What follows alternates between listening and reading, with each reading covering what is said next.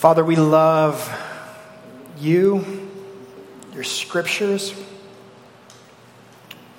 We love to study and sit at your feet and pray for the just transforming power of the Holy Spirit to be working in us, through us.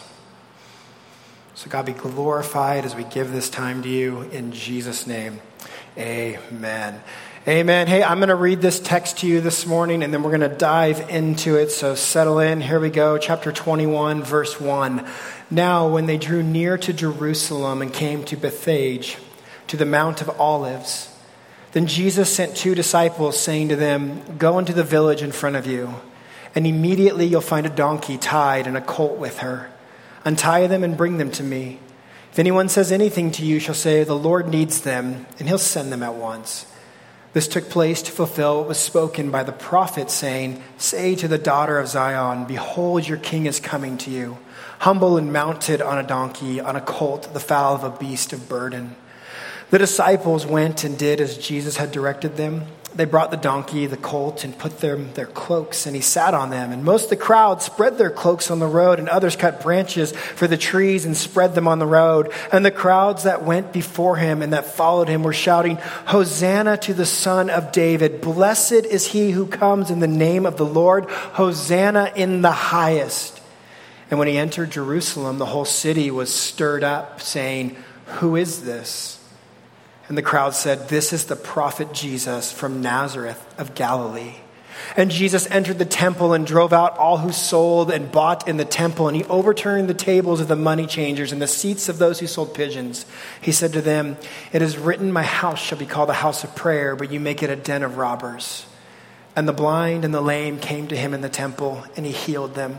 But when the chief priests and the scribes saw the wonderful things that he did, and the children crying out of the temple, "Hosanna, the Son of David," they were indignant, and they said to him, "Do you hear what they are saying?" Do you hear what they are saying? There's the beef, okay? There's the problem. Do you hear what they are saying? And Jesus said to them, "Yes. Have you ever read? Out of the mouth of infants and nursing babes you have prepared praise." And leaving them, he went out to the city, to Bethany, and lodged there. In the morning, as he was returning to the city, he became hungry. And seeing a fig tree by the wayside, he went to it and found nothing on it but only leaves.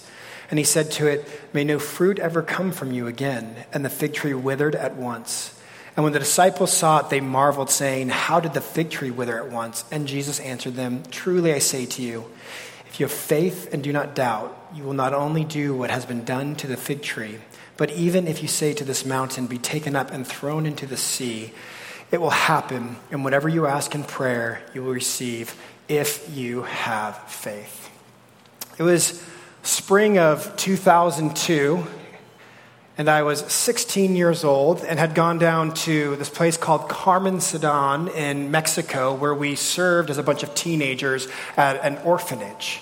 We would work on projects, and we would help with just repair. As a 16-year-old, I'm sure we were pretty much useless, but we did our best that we could. All right, when we ran out of work, we filled potholes. I'm not even kidding.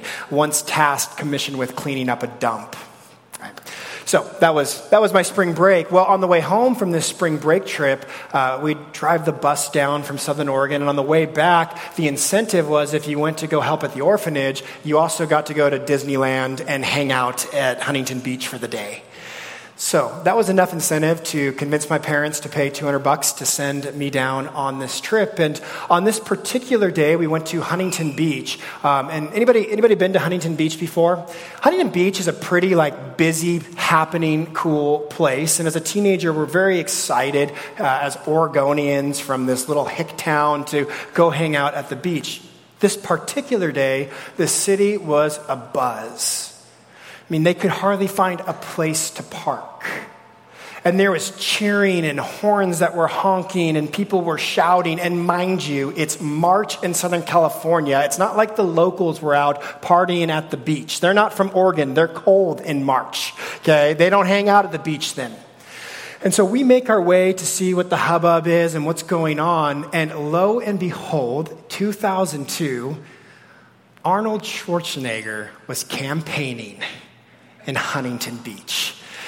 And you can just see this crowd, sea of kids. There was about 90 of us. 2 buses had gone down, just ton. And we want to see and get in on the action because this is the Terminator, right? I mean, this is the soon-to-be Governator. And we are thrilled.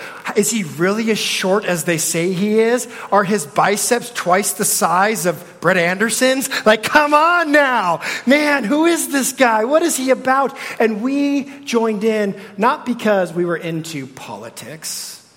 We could care less, although many that were there that day were very hopeful that the celebrity governor could turn California around, a task that I don't know that can be done. Jabbing them. All right?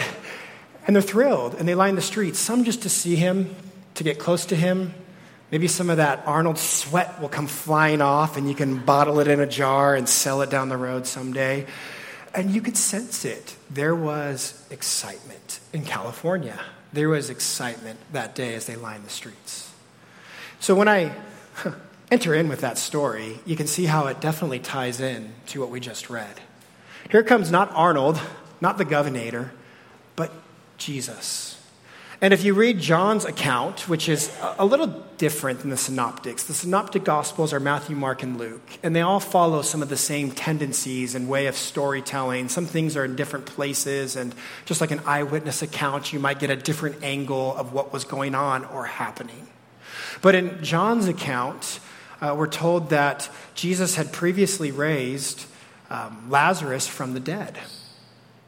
And what was being done in Podunk, Galilee areas, the miracles, people weren't really paying too much attention to Jesus in the city. But now, as Jesus had come closer to the city and he had raised this man from the dead, in fact, Lazarus became a risk, not to Jesus, but to the Pharisees and the Sadducees, because they wanted to stomp out this Jesus movement. And he was a living, breathing, physical testimony that John writes in there. They wanted to kill him as well as Jesus.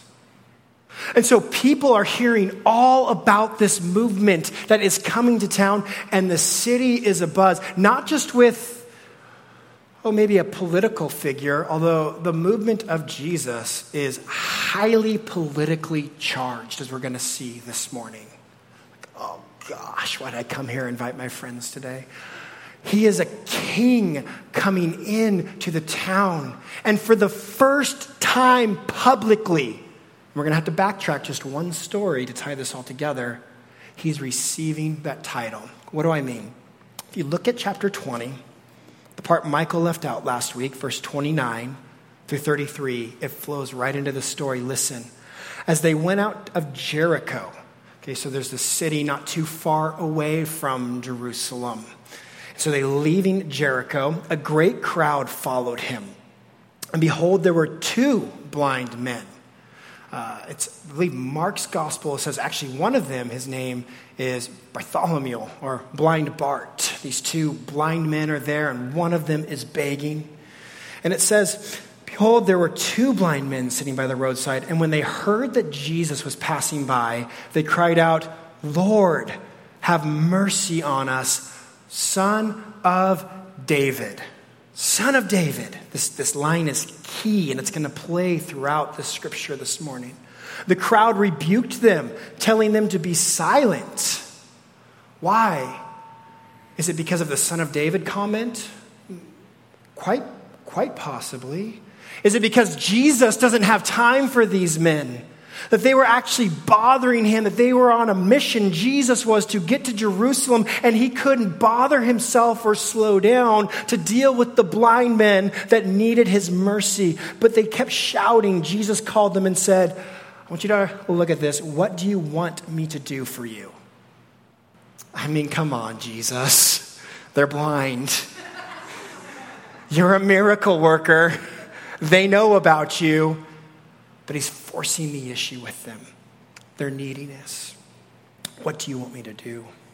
And Jesus, I don't like this wording in the ESV, has pity.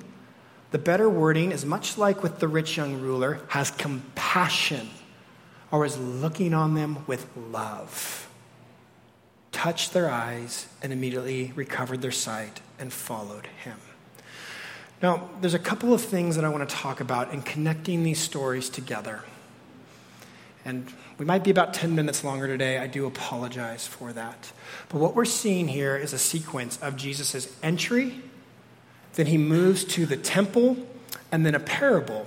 But these blind men, they are setting up the stage. Every single one of the synoptics, all three of them intentionally put this story right before Jesus moves into Jerusalem, triumphantly entering the city, receiving the praise of the people, moving further into the very temple that was so sacred to the Israelites, and establishing and putting himself in that spot. And we have to understand why this story is here. It's multifaceted because there's three things taking place in it.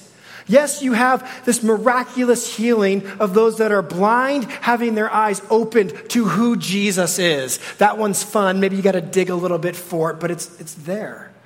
You also have this moment where they publicly cry out, Son of David. Son of David. Those are dangerous words in that culture. Do you know why? David was the king who sat on the throne in Israel. And it was David's sons and grandsons who were to be sitting on the throne in Israel at all times. That was the lineage. They were to be in power. And it's talked about in the Old Testament that there would be a king who would come and his throne would reign forever, his kingdom forever. This statement, Jesus, Son of David, is incredibly politically charged because it's an outward expression of what the disciples were inwardly feeling. Peter had already made this comment, but it was private. Don't tell anyone. You're right. I'm the Messiah. I'm the one that you're waiting. I'm the Son of David, but I need you to hold off on that because Jesus knows what the disciples know in this moment. And it's going to force the issue of his kingship in Israel, in which the world is going to have to look at Jesus, and they're either going to crown him or they're going to kill him. But that's what they're left with in this moment. Those words, Son of David, are very important because it tells us a little bit of what people thought about who Jesus was in that time. Not only that, but if you remember 2 weeks ago, I taught on the rich young ruler. And he came to Jesus like this. Jesus, I'm a pretty good guy. My moral conduct has been very honorable. I'm established, I'm financially fine, and people like me. What must I do to inherit the kingdom of God? And he's kind of got, in my positioning, this mentality of, I want to hear from you. I want to know who you are. He's a little bit standoffish, though. And I say that because Jesus tells him, you've come full. You've come with anything and everything somebody could have in this life. Why don't you go get rid of it and come and follow me? Whoa, Jesus, I can't do that. Then Jesus went into this whole teaching section, which Michael uncovered last week, of the first will be last and the last will be first. And then this story kind of bookends it because unlike the rich young ruler who had it all and left with nothing, you have these blind beggars who have nothing and leave with all. See, they come in this position, which is very different. Jesus, have mercy on us. We need something from you. Their palms up. We receive from you. They're not pushing back on, I can't go and do that. There's a lot of things I'd love to massage out and nuance in there, but you kind of have to plug that one away and think about this today. How am I? What does this look like in my life? Am I coming to Jesus? Why am I coming to Jesus? What does it look like to receive from him, and what does he want to do in my life? And then when we consider that question, we have to begin to ask ourselves, what kind of king is this Jesus that actually sends the prominent, wealthy, important person away, but then these blind beggars, they're going to come and they're going to follow him, and he says, they're on my team. Jesus is absolutely pitting these stories against one another, saying, this is the kind of people my kingdom is about. This is the kind of people that are following me, and I'm inviting them in to walk with me. Those that are marginalized and pushed out. Those that listen, rich or poor, affluent or down and out, recognize their deep need for me. Rich young ruler couldn't. These men, in the most ironic sense, saw it. We need Jesus. And they cry, Son of David, and they're declaring who he is.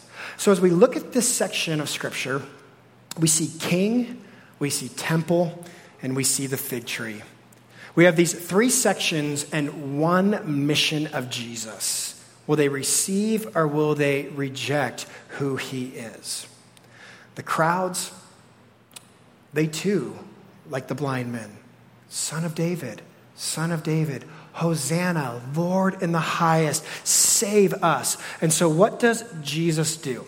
He comes triumphantly riding in on that donkey. There's just so much there. You can listen to past teachings. We've taught on this section several times. So we're moving through that quickly as he prophetically fulfills the role of the Scripture of riding in on this lowly, humble beast. He comes into town and people are worshiping, praising, rejoicing that their king is here. Now, what does he do? This is beautiful. Jesus immediately moves in to the temple. Now, for those of you that don't know, one of the ways you can actually see the storyline of the Bible is through this theme of temple. What do I mean by that? Well, we know that the cosmos that God had created, the Psalms, they talk about it being basically the throne room of God. Okay, so he's ruling, he's reigning, and they speak of God in this high and lofty language. Well, then God creates heaven and the earth, or he separates the skies and the firmament and the ground, and he makes that there. And you can read the creation story in Genesis chapter 1. And in so doing, on day 6, he creates man. So you've got God, who is king, who is ruler. He then makes man, and he commissions Adam and Eve. He commissions both of them to do what? To go create, to multiply, to make, to do what basically God has done, to take the raw material of what God has made and to go flourish in society. But one of the things that theologians talk about that God did is when he created the Garden of Eden, it was a microcosm, or basically this small-scale throne room in which heaven kissed earth, in which the presence of God dwelt with man. Temple, if you want to just think of it in this way, is not necessarily these four walls in a church. This is not temple. Okay? Temple is the place in which God's presence dwelt. It's a beautiful picture. Beautiful picture. That's why when Adam and Eve decided, we don't need you, God, we'll do things on our own volition, we'll do things in our own will and on our own terms, what did they lose? Yeah, they got booted out of the garden. There's still some pretty gorgeous places in the world today that are garden-esque, right? Like, anybody been to Hawaii? I mean, come on, right? Amazingly beautiful and flourishing and all kinds of beautiful greenery and all the rest. What did they lose? They lost temple. They lost presence. Oh, no, not permanently. Through sacrifice, we could see even Cain and Abel came to a place that was set aside in which they would meet with God. Now, if you follow the storyline of Scripture, what you see is this deal with humanity and God is a reconciliation of all things, of getting man back right with God, God redeeming, rescuing humans as well as the earth that is fallen and broken. And through the lineage of Abraham, down through Moses, and on through to David, we begin to see God working. And early on, let's say in Exodus, God is restoring this relationship between him and man. He creates tabernacle, or what was going to be a temple someday, but it was the place in which God's Shekinah glory, it dwelt. It was the place in which Moses would come and meet with the very presence of God. I thought God was everywhere. Yes, but listen, in this specific sense, it's almost like a Wi-Fi hotspot. Like, that's the place you want to be to draw close to get the best reception. If you're thinking temple, we want to be close to God. In Israel, we read that God tabernacled, or he went with them. Okay? This whole idea is, how can we be close? How can we be brought back right with God? And ultimately, not David, but Solomon is commissioned to build this temple in which the glory of God dwells. There's the destruction of it, the rebuilding of it. All that's to say is the temple is incredibly important. Incredibly important. It wasn't just a theological center. It was an ethical center in which Israel, because they had temple before they had kings. They had law before they had David or Saul. And it was the place in which this word of God was to flow out. It's the place where they even collected offering and giving and dispersion of the money to others. Okay, this was an incredibly important place. It was not just a religious place, but it was sort of this all of life, all-encompassing place. So here comes Jesus into town. And what does he do? He walks into the temple and he begins to rearrange the furniture. Now, once in my life, I was 17, and we pulled a prank in which we broke into somebody's house who was out of town, and we rearranged all their furniture. We thought it was hilarious. Little did we know we probably could have got arrested. It was also the same night I did get a phone call from the cops for doing some other shady stuff. But those stories we'll hold off on. Don't worry, I erased the message before my parents heard it, and I took care of it. Okay? Who is this guy? He's horrible. He needs Jesus. So, gosh, that was a huge sidetrack. Jesus rearranges furniture. You don't go into somebody's house and rearrange the furniture unless it's your house. Even today, take some of the most prominent churches, prominent meaning, let's just go with not prominent, but largest churches in America, whether you like them or not.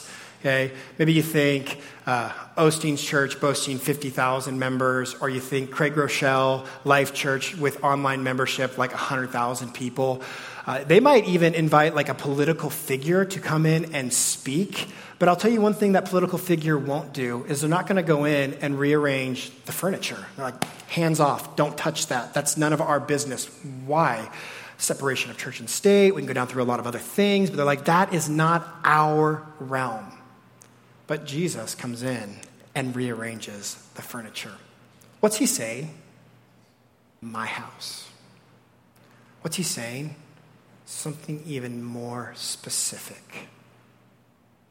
He's going to declare in discourse later on, and talking about the destruction of the temple, and even relating his own body, destroy this temple, and in 3 days I will raise it up. What does John 1:1 say? In the beginning was the Word, and the Word was with God, and the Word is God. And what? He came and tabernacled. Hear the language. He tabernacled. What's the tabernacle? The presence of God. He came and tabernacled and dwelt among us. Jesus is doing so much in this act. And it's not just because of the dirty little practice of exchanging money and ripping some people off. It's way, way, way bigger than that. What do you mean? Well, he goes in there and establishes his authority. But then moving beyond that, he casts out all of the animal sacrifices that were to be there. You know, to be right with God, there had to be shedding of blood. And what travelers were doing is they were coming far distances by foot or on camel or donkey or whatever. And they were getting there to then worship God for Passover week. And they would bring their money with them. And because money was, all in like crypto back then, like it is now, or going that way, they had to exchange their Bitcoin for some Ethereum. Yeah, we're not there yet, are we, Redeemers? They had to take their local currency and they had to then change it into the currency that would be used in that. So it wasn't bad or inherently evil or wrong with what they were doing. There may have been some shady practices in it. Why were they doing this? To then buy an unblemished lamb to do sacrifices in order to be forgiven or have their sins atoned for. But what does Jesus do? He kicks all the animals out. He makes that not possible, and then he just plants himself for the next week. It's going to take us several. The next week, and he just plants himself in the center of the temple. He's talking. He's preaching. Who's going to be the sacrifice? Where are the sacrifices? This is absolutely symbolic. This is huge because Jesus is demonstrating the way that you've been doing things, it's not working. And I am going to be this sacrificial lamb. He's just going and he's standing there and he's bridging the gap. Just like if we look back to the garden where there was then the flaming sword so they could not enter back into Eden. They could not eat of the tree of the fruit that would continue to give them life. Jesus is now saying there is a way to come to me, and it's still by the sword, but I'm going to take that sword for you. This is what temple is. It's the presence of God with his people. Paul picks up on this, doesn't he? We are the temple. Peter picks up on this. He says, you are living stones built on the cornerstone, jointly fit together, built upon, stacked upon one another. And it's because of what Jesus has done. And this is how we are to understand this idea of temple and what Jesus is doing and moving through in here. Let me just read a few things and talk through a few things in here, and then we'll hit some application and get you on your way. Jesus judges, cleanses, and creates this path, this new way. When he goes into the temple and he says, my house is not to be this den of thieves or place of robbers. He's quoting Old Testament there. Predicted that this was going to happen, and he pushes them out. My house is to be a house of prayer. He didn't just go into the temple and say, let's have a seminar. He took some action. He is bold. You see, one of the things that we see in here is Jesus takes action, and he wants to take action in your life. You can go to 5 seminars on ways to deal with all kinds of junk in your life right now, or how to fix problems, or how to get better, or how to whatever, fill in the blank. And Jesus doesn't simply just come in and give a seminar, though he does teach a lot coming up here real soon, but he takes actual action. He gets right after the problem. And he pinpoints it and he highlights it and he says, this is what needs to happen in your life. Just like he did with the woman at the well in John 5 when she's like, I don't have a husband. He's like, I know you got like 5 and the man you're living with right now, he's not your husband. And she's like, oh my goodness, this guy must be a prophet. Or he just knew the town rumor mill, one or the other, small village. He's a prophet. He knows all these things about me, and he pinpoints the problem. And Jesus gets to come into your life as he rides into town on the donkey, sets up shop in the temple, and he says, oh, I'm a political figure, but I'm far more than that. I'm king. I am the king. And he gets to rearrange the furniture in your life. Okay? Jesus gets to rearrange the furniture in Redeemers. He did it last week. We got new chairs. They're not as comfortable, but they wipe down and you don't have donut butt anymore. So, that's a win. Jesus gets to rearrange the furniture in your life. What does that mean?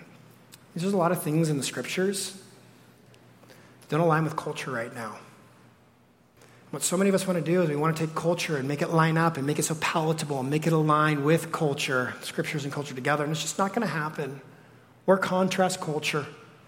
It's going to look a little bit different. Are you going to rearrange the furniture in here? Or is he going to rearrange the furniture in here? We don't get to come over this. We come under this. His scripture, his lordship, his kingship. That's what Jesus does. So this commentator, his last name's France. He said, I know where it's hard to trust a guy whose last name's France, right? Of our usual description, I don't even get the French jokes. Of our usual description, the cleansing of the temple, that it misses much of the significance of this event. It is the sequel to and culmination of the deliberate symbolic entry to the city. We see how the Messiah stakes his claim in the central shrine of his people. It is important that Jesus came to the temple and acted there as one who had authority, even though this greatly displeased those who were responsible for the day-to-day administration of the place of worship. Look, if you're going to be a Christian, you're going to upset other Christians. Right? If you're going to be a Christian, you're going to upset other Christians, religious people. Because you're going to go left when they think so hard because of what they've incorporated in their lives as right. You're going to show love in places that they've already made these hard stances and can't even comprehend how on earth you can show love to certain people in certain ways. We'll dive into this stuff later on in discipleship. I've got the red countdown going on now. Understand this. Jesus is the ultimate Christian, and he offended all the quote-unquote religious leaders of that day. He overthrew it. This is what Jesus does. And he says, I am the temple. And then he goes on his way and he curses the fig tree. And rather than a 5-minute discourse from me, I'll just read Spurgeon's words on this. There were many trees with neither leaves nor fruit, and these were not cursed. This tree was cursed because it professed to have fruit, but it did not. Enough said on that. Easy interpretation. Israel, they were to have fruit. The fruit that was bringing and welcoming other people in, showing them what it meant to walk and follow after God. They did not produce that fruit. They put up barriers. There's going to be all these woes that get listed here soon. They're actually leading people further into destruction than closer to God. When I read this week, I thought, what barriers does Redeemers put up to welcoming people in? We've already established it's not the way Michael and I dress anymore, right? We're horrible dressers. You can be the worst dressed person in here and you're still worse than us. Or excuse me, we're worse than you.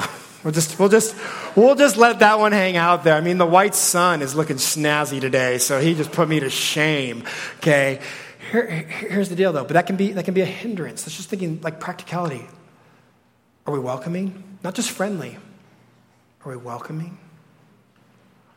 Are we loving? Are we kind? Even when we don't see eye to eye politically or in certain hot button issues, can we sit down over the table and have a meal? Redeemers, let's do a really good job of not just being friendly, but being welcoming, bringing people in, inviting them to share life with us. Let's not profess to have fruit. We're a community church and we're all about community. That is so true. But it can't just be true in word. It may be true in deed. I'm going to finish with an N.T. Wright quote because that's just phenomenal. This is the launching of God's renewed people through the inauguration of the King on the cross. Jesus is portrayed in the Gospels as a one-man apocalypse. When you think apocalypse, you think Walking Dead, end of the world. Apocalypse just simply means unveiling. So he's a one-man unveiling. The place where, this is Jesus, heaven and earth meet. The place where and the means by which people come and find themselves renewed and restored as the people of one God.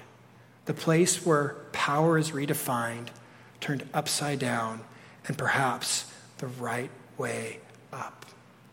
I love that the blind men keep saying, Son of David, Son of David. They had hope that this Jesus was making what went wrong in the world, that he could make it new. Their blindness, unnatural, not supposed to be that way.